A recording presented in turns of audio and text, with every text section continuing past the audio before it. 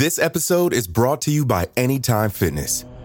Forget dark alleys and cemeteries. For some, the gym is the scariest place of all, but it doesn't have to be. With a personalized plan and expert coaching, Anytime Fitness can help make the gym less frightening. Get more for your gym membership than machines. Get personalized support anytime, anywhere. Visit AnytimeFitness.com to try it for free today. Terms, conditions, and restrictions apply. See website for details.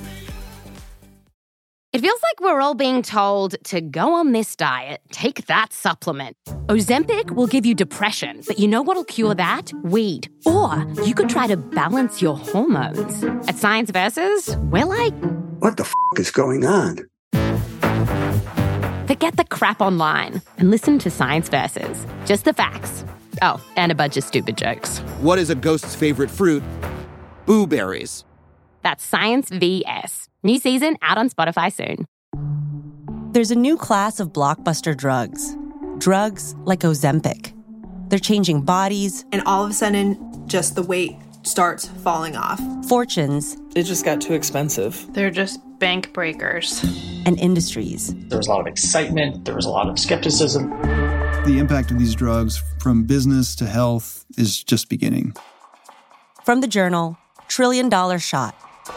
Find it in the Journal feed wherever you get your podcasts. Due to the graphic nature of this murder case, listener discretion is advised.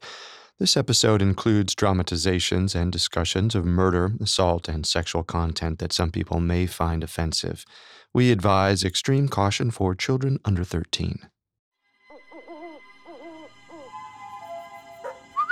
Jock! Here, Jock! Come here, boy! Whoa. Tommy! Where did you... Ow! Check it out. Now that is a climbing tree. Reckon there's some birds' nests up there? One way to find out. Seriously, guys, my mom will skin me alive if she finds out we've been on Lord Cobham's land again. There's something in here. Some kind of dead animal. I can't reach it. Here, use this. Almost. There! Got it!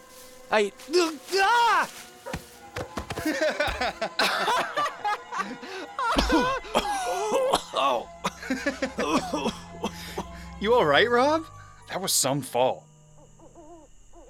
Tommy. Hey, Tommy, look. It's the thing Rob pulled out of the tree. Jiminy Christmas, Fred. That's not something. It's someone.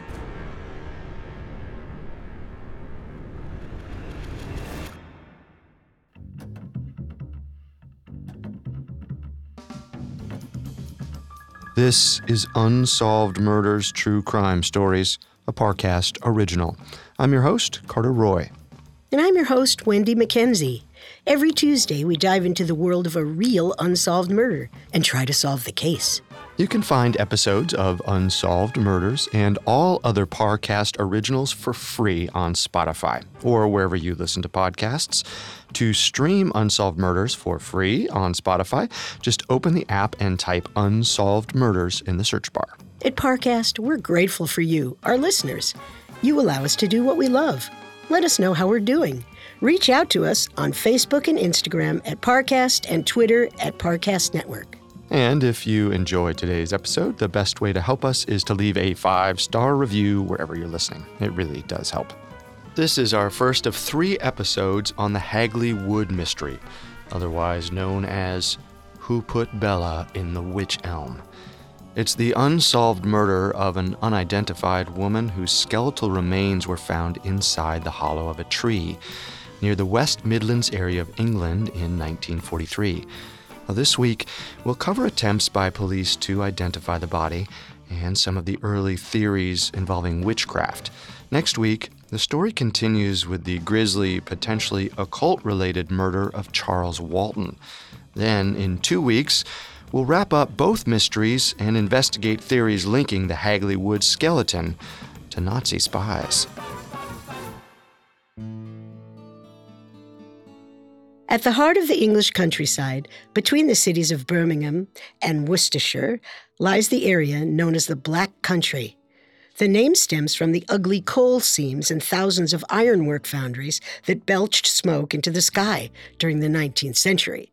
But today it's home to verdant rolling hills, thatched roof cottages, and pockets of dense forests. Amidst this idyllic setting, near the towns of Hagley and Stawbridge, lies Wychbury Hill. Take a stroll around and you will find sections of low earthen walls. They are the remains of a hill fort built during the Iron Age, long before Britain was conquered by the Roman Empire.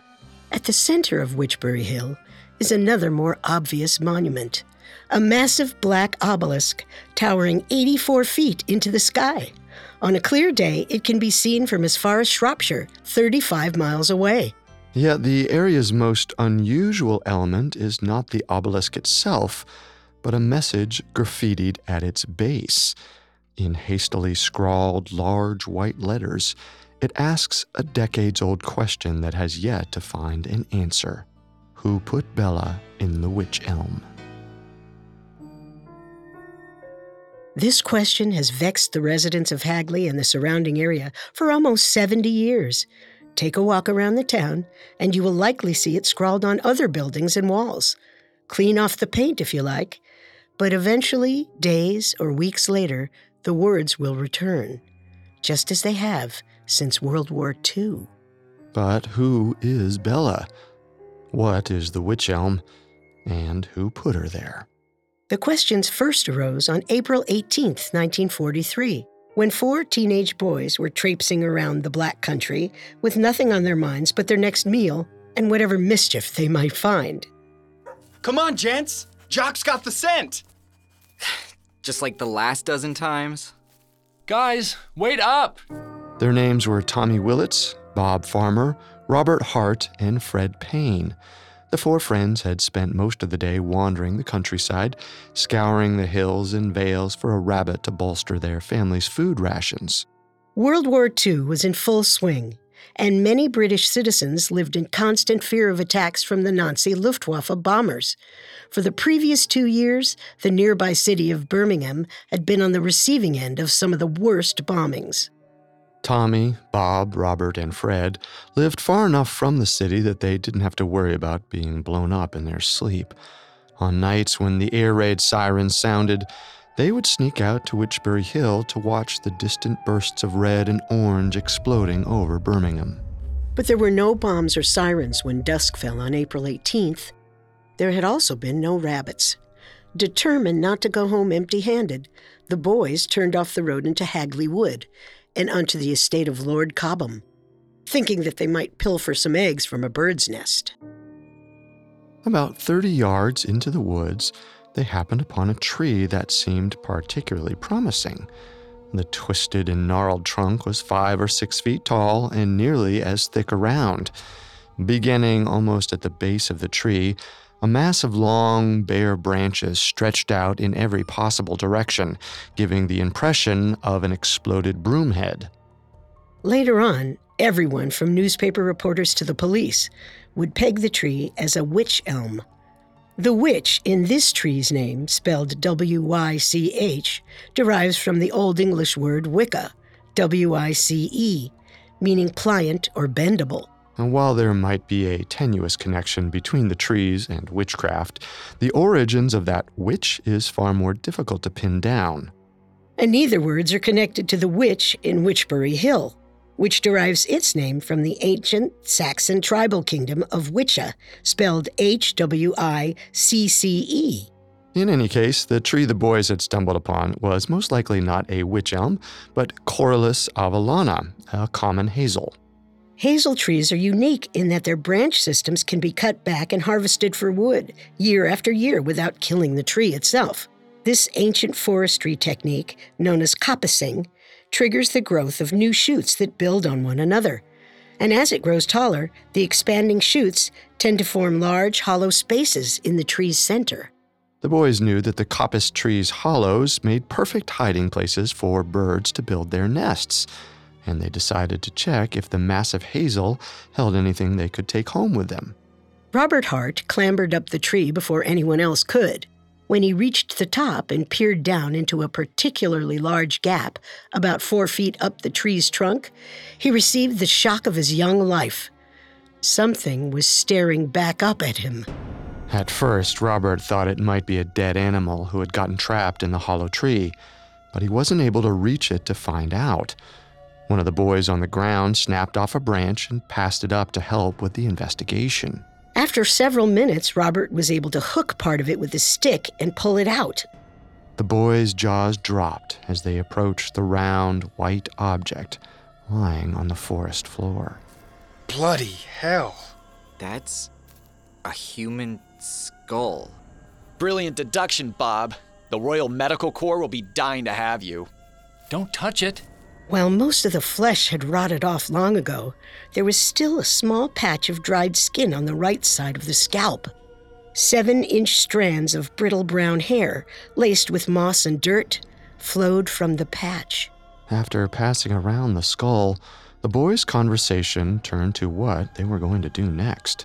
We've got to tell someone. Did you forget we're trespassing? Lord Cobham will have us shot, assuming Fred's mom doesn't get us first. Oh, God. Rob's right. We put it back. We never tell anyone about this. Agreed? But... Are we agreed? Yeah. All right. We put it back. The boys returned the skull to the tree, agreeing never to speak of it to anyone. But not all of them were convinced that staying silent was the right thing to do. Tommy tossed and turned throughout that night. The skull grinned at him from the darkness of his imagination, brittle wisps of hair flowing from its scalp. The discovery had affected him more than the other boys, despite the fact that he was 2 years older than them. At 17, Tommy was less than a year away from being conscripted into the armed forces. Most of the older boys that Tommy knew had gone off to war and never returned. He thought that if his corpse was found in a tree, he wouldn't want to be left there, his death forever to remain a mystery. He would want someone to tell his mother. By morning, Tommy still hadn't slept a wink. At the breakfast table, his parents took one look at their son's red, baggy eyes and knew that something was up. The sleep-deprived Tommy was no match for their interrogation, and within minutes, he confessed what he and the other boys had found in Hagley Wood. Tommy's father contacted the police, and within hours, Tommy was leading Sergeant Chris Lamborn, Sergeant Richard Scarrett, Constable Jack Pound, and Motor Patrol Sergeant Jack Wheeler into Hagley Wood. It took the better part of the morning to find the tree again. Once the men had climbed up to verify that the remains were human, they headed back to the Clint Police Precinct to report the discovery and arrange for a detective to visit the scene. A special constable was placed on guard at the tree overnight. The next day, April 20th, they returned to the crime scene with Detective Superintendent Sidney Knight, Deputy Inspector Tom Williams, and Dr. James Webster, a pathologist and the recently appointed director of the Birmingham University Forensic Science Laboratory. Climbing the tree was far more difficult for the adult men than it had been for Robert Hart, and it seemed almost as though the hazel's long, slender branches had been designed to keep anyone from getting close. Eventually, they were able to determine that more of the skeleton was trapped inside the hollow tree, but the hole was too narrow and too high off the ground to safely retrieve all of the remains. They would have to cut it open. An axe was fetched, and Constable Jack Pound began hacking into the massive hazel tree. Before long, he had carved a deep gap in the face of the tree, essentially hewing it in two. When Jack Pound finally stepped away, the men crowded around to stare in at the ghastly sight. Wedged inside the tree was what appeared to be a complete human skeleton. Whoever this person was had been forced feet first through the narrow hole in the trunk. The flesh was long gone, the bones having been ravaged by insects and animals. As the corpse decayed, it had slid deeper and deeper into the base of the tree. The hazel's root system had continued to grow, weaving its way through the bones and intertwining with the fragments of rotting clothing that still remained. until it seemed like part of the tree. As the men set about the painstaking task of documenting the scene, a sudden stroke of luck put officers in cheerier moods. One of the men found the identity card of a young woman on the forest floor a short distance from the tree. Well, perhaps the mystery would be solved before supper. If they had had any idea of what was to follow, they would have not been in such fine spirits. The riddle of the body in the tree had only just begun. Coming up, the police try to identify the skeleton from Hagley Wood. This episode is brought to you by Anytime Fitness. Forget dark alleys and cemeteries. For some, the gym is the scariest place of all, but it doesn't have to be. With a personalized plan and expert coaching, Anytime Fitness can help make the gym less frightening. Get more for your gym membership than machines. Get personalized support anytime, anywhere. Visit AnytimeFitness.com to try it for free today. Terms, conditions, and restrictions apply. See website for details. Now, back to the story. On April 18, 1943, 4 teenage boys found the decomposed remains of an unidentified person wedged into the hollow of a tree in Hagley Wood, England. The skeleton had been picked clean by insects and wildlife, and some of the smaller bones had been carried off. A search of the area revealed a shin bone hidden among the roots of a nearby sapling, and several other bones scattered around the area. Some newspapers stated that bones from the skeleton's right hand were found on the forest floor a few yards away, though Dr. Webster, a forensic pathologist who inspected the crime scene, made no mention of such a discovery in his initial report. There were a few other items recovered from the crime scene. First, a pair of women's size 5.5 blue leather shoes, one found at the base of the tree, the other a distance away. Second was a cheap gold wedding ring. The final and most promising item was a woman's identification card. The investigators were relieved and briefly hoped that the skeleton belonged to the woman named on the card. But when they visited the address on the card, they found its owner was still alive. Hello? Hello, ma'am. Sorry to bother you at home. Your address was listed on this identity card, and we wondered if you knew the owner. Oh, thank you. That's my card. Yours? Yes, I've been missing it for months. Wherever did you find it? That's just it. This card was found in Hagley Wood. Hagley Wood? You mean where they found that woman in the tree? Well, yes. We actually thought this card might have been hers. But that's so strange. I've never been near Hagley Wood in my life. Really? Never even been to Hagley. Can I have my card back?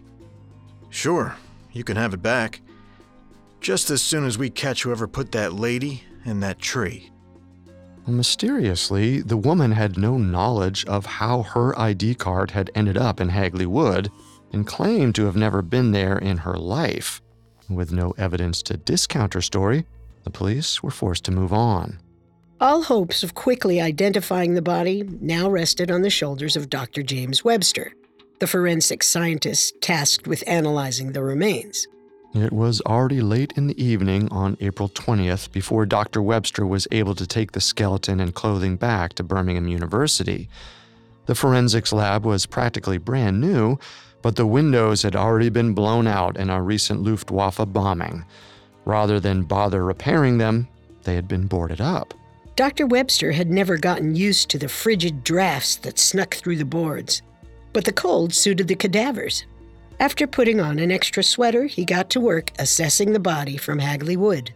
The following is taken from his official forensic report, completed on April 23rd.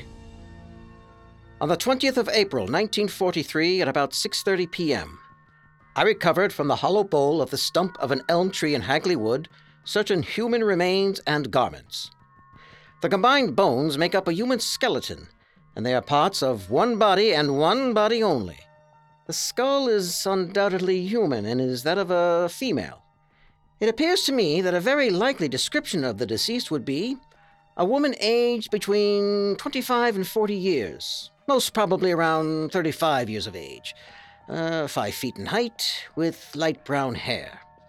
Add noticeable irregularity of the front teeth and the lower jaw, clad in a dark blue and mustard-colored woolen cardigan with cloth-covered buttons and a blue belt. A mustard-colored woolen cloth skirt with a side-zip fastener, a peach-colored taffeta rayon underskirt, navy blue interlock cotton knickers, corsets, and crepe-soled shoes. The advanced degree of decay made determining the cause of death difficult. There were no signs of any physical damage or violence to the skull or to any part of the skeleton. There was a piece of taffeta fabric wedged in the skull's jaw, which led Dr. Webster to hypothesize that the woman could have died from asphyxiation.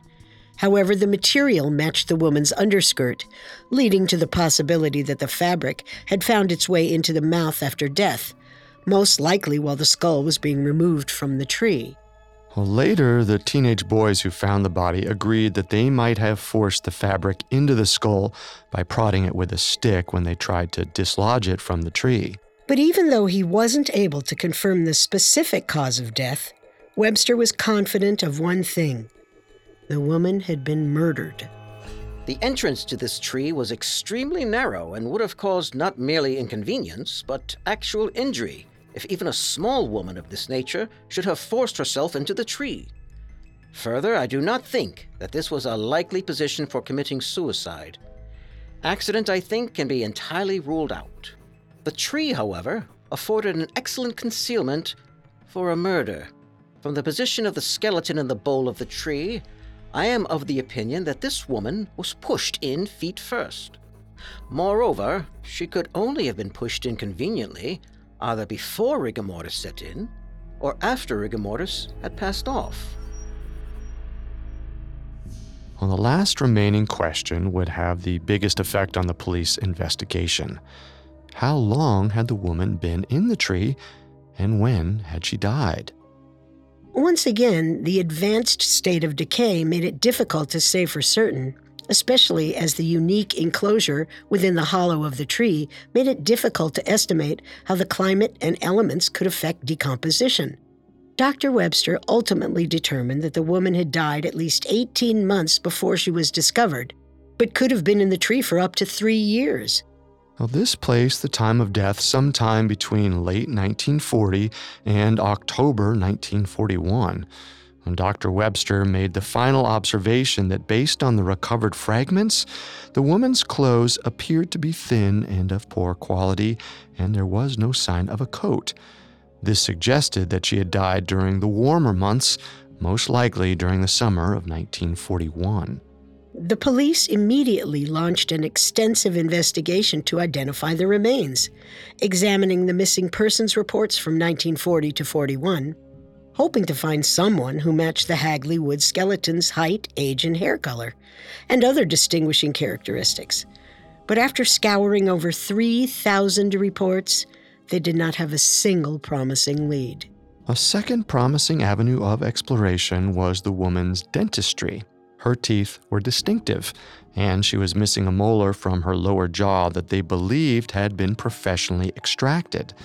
The police contacted every registered dentist in England hoping for a match. Once again, they were disappointed. There was one area where they had slightly more success. The midnight blue leather shoes were traced back to the manufacturer, and it was determined that they were most likely sold at a market in Dudley around early 1940. They were well worn but somewhat expensive, worth about 13 shillings 11 pence. Adjusted for inflation, that would be around 50 pounds sterling or $60 today. There was one problem with any assessment of the shoes, though. The police could not say definitively that they were connected to the murder at all. While they had been found near the tree, they were several sizes too large for the victim, and there was no evidence that they had been padded with material to make them more wearable. Ultimately, it didn't matter much whether the shoes belonged to the body or not. While the manufacturer could guess when and where they had been sold, there was no record of who had bought them. Once again, the investigation had run into a wall. Oh, the fact that the police were no closer to identifying the remains after several months of searching was mysterious on its own. If this woman had suddenly been murdered and disappeared, one would think that someone would have noticed her disappearance. And yet, she matched no missing persons records, and no one had come forward to claim her. It was almost like she had never existed at all. By Christmas, the locals had mostly lost interest in the tree murder riddle. There was a war on, after all, with people dying every day and the Nazis still making occasional bombing runs on Birmingham. The identity of the moldy, moss-covered skeleton couldn't hold the public's attention for long. But that all changed in the winter of 1943, when certain messages began to appear. It began with a single sentence scrawled hastily on the wall in the borough of Old Hill near Blackheath. In 3-inch tall capital letters, written in white chalk, were the words, "Who put Lubella down the wych elm?" For well over a month, the graffiti went virtually unnoticed. Then, on March 28, 1944, Mr. L. White woke to find another message scratched on the side of his house. Who's there? What the devil? What's the matter? I heard someone writing on our wall, but they ran off before I could get a look at them. And then I found this. Hagley Wood? Bella? What does it mean? I don't know. Annoyed, Mr. White headed to the police station to report the vandalism, but along the way, he encountered yet another message in the same handwriting. Who put Bella down the wych elm? You there! Did you write this? Of course I didn't. I just came out to find some hooligans vandalize my shop. Same as my house. What do you think they want? I suppose they want to know who put this Bella girl down the wych elm. All of a sudden, the messages began popping up all around the Black Country area. They appeared on building walls and fences from Halesowen to Wolverhampton, always in the same white chalk. The content of the messages varied, but only slightly. Annabella died in Hagley Wood. Hagley Wood Lubella was no pros. Yeah, right. But as time went by, the messages settled into a consistent form. Who put Bella in the wych elm? Well, wouldn't we all just like to know? The police photographed the messages and took chalk samples, which they submitted to a local forensic lab. After examining the handwriting, the lab determined that the messages had been left by the same person. This seems significant. Someone who claimed to know the identity of the woman found in Hagley Wood was traveling all around the area to leave teasing messages. Even if they were merely a mischievous prankster with no knowledge of the case, at least they were putting effort into their ruse. And the use of the name Lubella in the early messages was strangely specific. The police posted ads in the paper asking the writer to come forward, but no one did. They re-examined the missing case files that had already been dismissed, searching for women named Bella or Annabella or anything similar, but no new leads presented themselves. Well, there was one new discovery. An old police report that had been all but forgotten now seemed incredibly significant. One night in July of 1941, Sergeant Scarrett and Constable Jack Pound had responded to 2 reports of a woman's screams heard near Hagley Wood. The officers had searched the area but found nothing. 20 months later, the officers wondered if those screams had belonged to Bella, if that was her real name. Even if it wasn't, the explosion of graffitied messages had ensured that the name would forever be associated with the skeleton found in Hagley Wood. While the messages hadn't given the police any significant new leads, they had created a rash of new interest in the mystery, and with that came a spate of new theories. In the coming months, Whenever the locals of the Black Country met in cramped pubs and taverns, it was only a matter of time before their conversation found its way to the question graffitied across their villages. The thing that bothered most people was the same issue that had vexed the police. Now that Bella's story had been plastered across newspapers, why was no one coming forward to claim her as their daughter, mother, or wife? One possible explanation was that Bella was a foreigner. If she was killed soon after arriving in the country, she might not have had time to make any meaningful connections. And it would at least explain why no English dentist would claim her as a patient. With England in the midst of a war, perhaps it was only a matter of time before someone suggested that Bella was an enemy combatant. One popular rumor said that she was a Nazi spy who had parachuted in one night, landed in the tree, got stuck, and died. The theory quickly fell apart for anyone who sobered up long enough to give it a full consideration.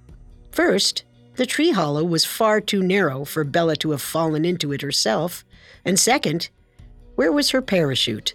With the paratrooper thesis in tatters for all but the most inebriated theorists, the residents of Hagley, Dudley, and Stawbridge soon turned to another age-old enemy.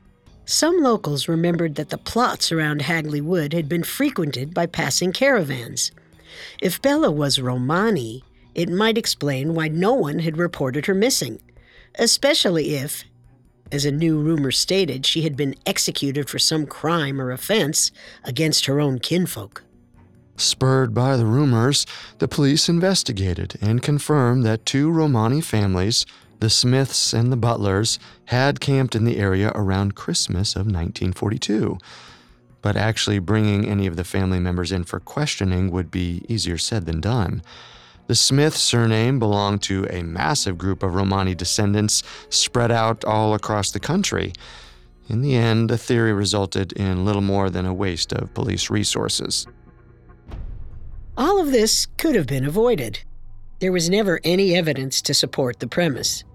Additionally, the mere suggestion of an execution was patently absurd, as no such activity by Romani peoples has ever been recorded. Furthermore, none of Bella's clothing, nor anything about the crime scene, suggested that she was Romani. Despite the lack of evidence, allegations that Bella was a gypsy or killed by gypsies persisted. But there was one other theory, darker than the rest, that had long persisted in the more superstitious corners of the Black Country. In these grim, dusty taverns, whenever the name Bella was mentioned, it was accompanied by whispers of black magic, pagan sacrifices, and witchcraft. In 1945, they would come rushing to the surface. Coming up, we'll explore the theory that Bella was the victim of an occult ritual.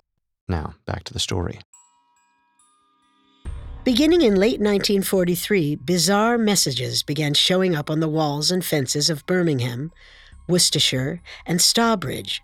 Written in white chalk in large, crooked letters, they referenced an unsolved murder from the previous year, when a woman's decomposed skeleton was discovered inside the hollow of a tree in Hagley Wood.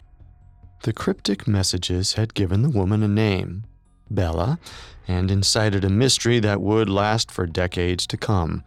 While the police searched for a missing Bella, Lubella, Annabella, Isabella, Clarabella, or any variation thereof, the locals entertained themselves by imagining potential backstories for the woman.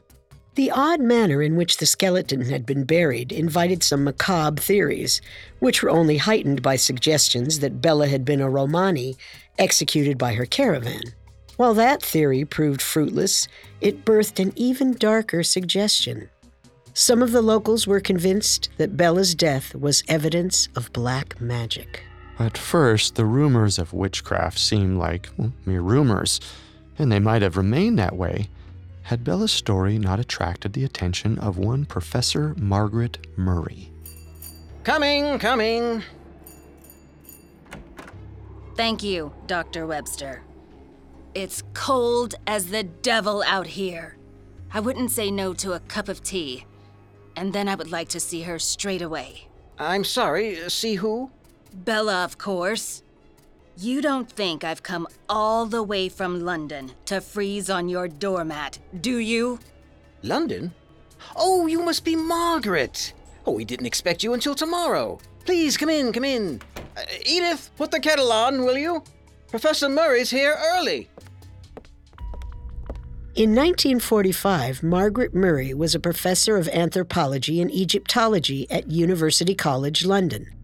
At 82 years old, she had enjoyed a long and storied career as an archaeologist and historian, and was lauded for her contributions to countless significant excavations and discoveries. She had been the first woman to publicly unwrap a mummy, earning her the nickname, the Old Woman of Egyptology. But Professor Murray wasn't just an Egyptologist. During World War I, when travel to Egypt became impossible, she had turned her eye to her home country of England. Since then, she had devoted her studies to remnants of an ancient pagan cult that she believed had survived to the modern era. This was the subject that drew her to Hagley and the mysterious Bella. In 1945, Professor Margaret Murray was one of the world's leading experts on witchcraft and the occult. Well, here she is. The majority of the skeleton was recovered, as you can see, but there were a few pieces missing. The hand. Where's the hand? I'm sorry? The newspaper said the right hand was removed. Where is it? Oh, yes. Some bones of the right hand were found a ways away from the body. Buried? In the dirt, I suppose. Here they are. Fascinating. The whole thing is such a mystery. I was sure the police would be able to find out who she was by the shoes or by her dental records, but there's been nothing. That's because they're talking to the wrong people. They need to find the coven. Coven? Yes, Dr. Webster. The coven. Somewhere in this area, practitioners of an ancient Dianic cult meet to practice their religion they've kept secret for over 1,000 years. They were here before the Romans brought the Christian God to these lands, and they're still here today, right under our very noses. Noses? Good heavens. Find the coven. Only they can tell you who put Bella in that tree. For several years now, Professor Murray had advanced the theory that the Britons who were persecuted and hunted during the medieval witch trials had been followers of an ancient pagan religion that had existed behind the scenes in Europe since before the spread of Christianity. According to Professor Murray, these pagans worshipped a fertility goddess known as Mother Earth, or Gaia, and a horned god, who the Christian clergy had come to regard as the devil. She believed that they had continued to practice their faith in secret, passing down their ancient occult rituals into the modern era. Several elements of the Hagley Wood mystery had caught Professor Murray's eye and convinced her that witchcraft was involved in Bella's murder. First was the fact that the skeleton was found lodged in the hollow of the tree. Professor Murray pointed to a medieval belief that burying a witch inside a tree was an effective means to trap their spirit and keep them from tormenting people. This could suggest that whoever killed Bella and placed her in the tree believed that she was a witch. The second point was the peculiar choice of name bestowed on the corpse by the anonymous graffiti artist. She suspected that Bella might be short for belladonna, an extremely poisonous plant commonly known as deadly nightshade, and of special significance in witchcraft. In her 1921 work, The Witch Cult in Western Europe, Professor Murray listed belladonna as the primary ingredient in a witch's flying ointment. According to folklore, the ointment could be ingested for astral projection or applied to a broomstick, allowing its rider to fly through the night sky. Usually, this method of travel was reserved for witches convening to practice the witches' Sabbath. An alternative explanation hinges on the plant's purported hallucinogenic and psychedelic properties and suggests that the flying ointment was taken by medieval drug users to create the sensation of lifting off the ground, or flying. How do broomsticks fit in? Supposedly, the flying ointment, or witch's brew, as it was sometimes called, was too potent to be ingested and had to be applied topically. For the best results, the users would apply the salve to the armpits and the genitals. One method of this application being to first rub the salve onto an object, such as a broom handle, and then climb onto it, thus leading to the image of a witch riding a broom. Even ignoring other clues, Professor Murray doubted that the use of the name Bella and the fact that the body was buried in a tree were a coincidence. But if she had any doubts, another detail put them to rest. Several newspaper accounts of the discovery had stated that Bella's right hand had been removed and buried a distance from the body. As far as the professor was concerned, this was definitive evidence that Bella had died in a black magic execution, and her corpse had been used in the creation of an obscure but highly powerful magical object known as the Hand of Glory. The steps to create a Hand of Glory can be found in many a book of shadows, or witch's spellbook. First, you will need a criminal. Some recipes suggest that a male murderer works best, but any petty thief should work. Hang them, and while they're still warm, cut off their hand. Pickle it.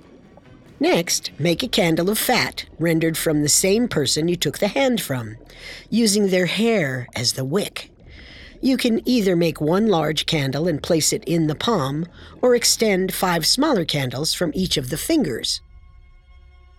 You might doubt that anyone would want such a macabre device, but according to legend, the Hand of Glory is a favorite tool of thieves and marauders willing to dabble in the dark arts. The light from the candles are said to only be visible to the holder. It will magically unlock any door you come across. Enter a home at night, and the wicks will light to indicate the number of people asleep. They will not awaken until you extinguish the flames, and the light will never go out on its own. There is one significant problem with the Hand of Glory theory. While several newspapers had reported that the hand was removed and buried, Dr. Webster's forensic report did not show this to be the case. It's possible that the newspapers were referring to small bones from the hand, which were missing. Alternatively, Dr. Webster might not have noticed the detail, since a fair number of the bones were scattered around the tree, having been scavenged by animals. Well, in either case, the forensic report makes it clear that no part of the skeleton appeared to have been damaged or intentionally removed or severed. That didn't stop Professor Murray from publicly announcing her suspicions and urging the police to shift their investigation to ferreting out members of a local coven. The word of a respected historian and Egyptologist was enough to convince many of the citizens of Hagley and the surrounding area that there were witches living in their midst. To make matters worse, the cryptic allusions to Bella of Hagley Wood were still cropping up all over the area, though some of the new messages now came in different handwriting. Was there a copycat? Or had an entire coven of witches taken up the task of taunting their surrounding community with the galling question? Then, on St. Valentine's Day, 1945, the Black Country area was rocked by what appeared to be yet another occult killing. He was supposed to trim the hedges along the ridge. You can see he didn't get very far. Did you check the pub? No, he was supposed to be home by... Uncle! A 74-year-old farmhand named Charles Walton was brutally murdered on Meon Hill in the Firs, a large farm in the West Midlands country of Warwickshire. Walton's body was discovered by his employer, Alfred Potter, and his 33-year-old niece, Edith, who he had adopted some 30 years prior. They found him pinned to the earth by a pitchfork, with a prong stabbed into the earth on either side of his neck to trap him. A pruning hook was embedded in his throat. His death, only 1 year after the discovery of the body in Hagley Wood, would spark a new investigation and invite more accusations of witchcraft and pagan rituals. And all the while, more mysterious messages were appearing on the walls and fences of the Black Country to ask the question that still needed an answer.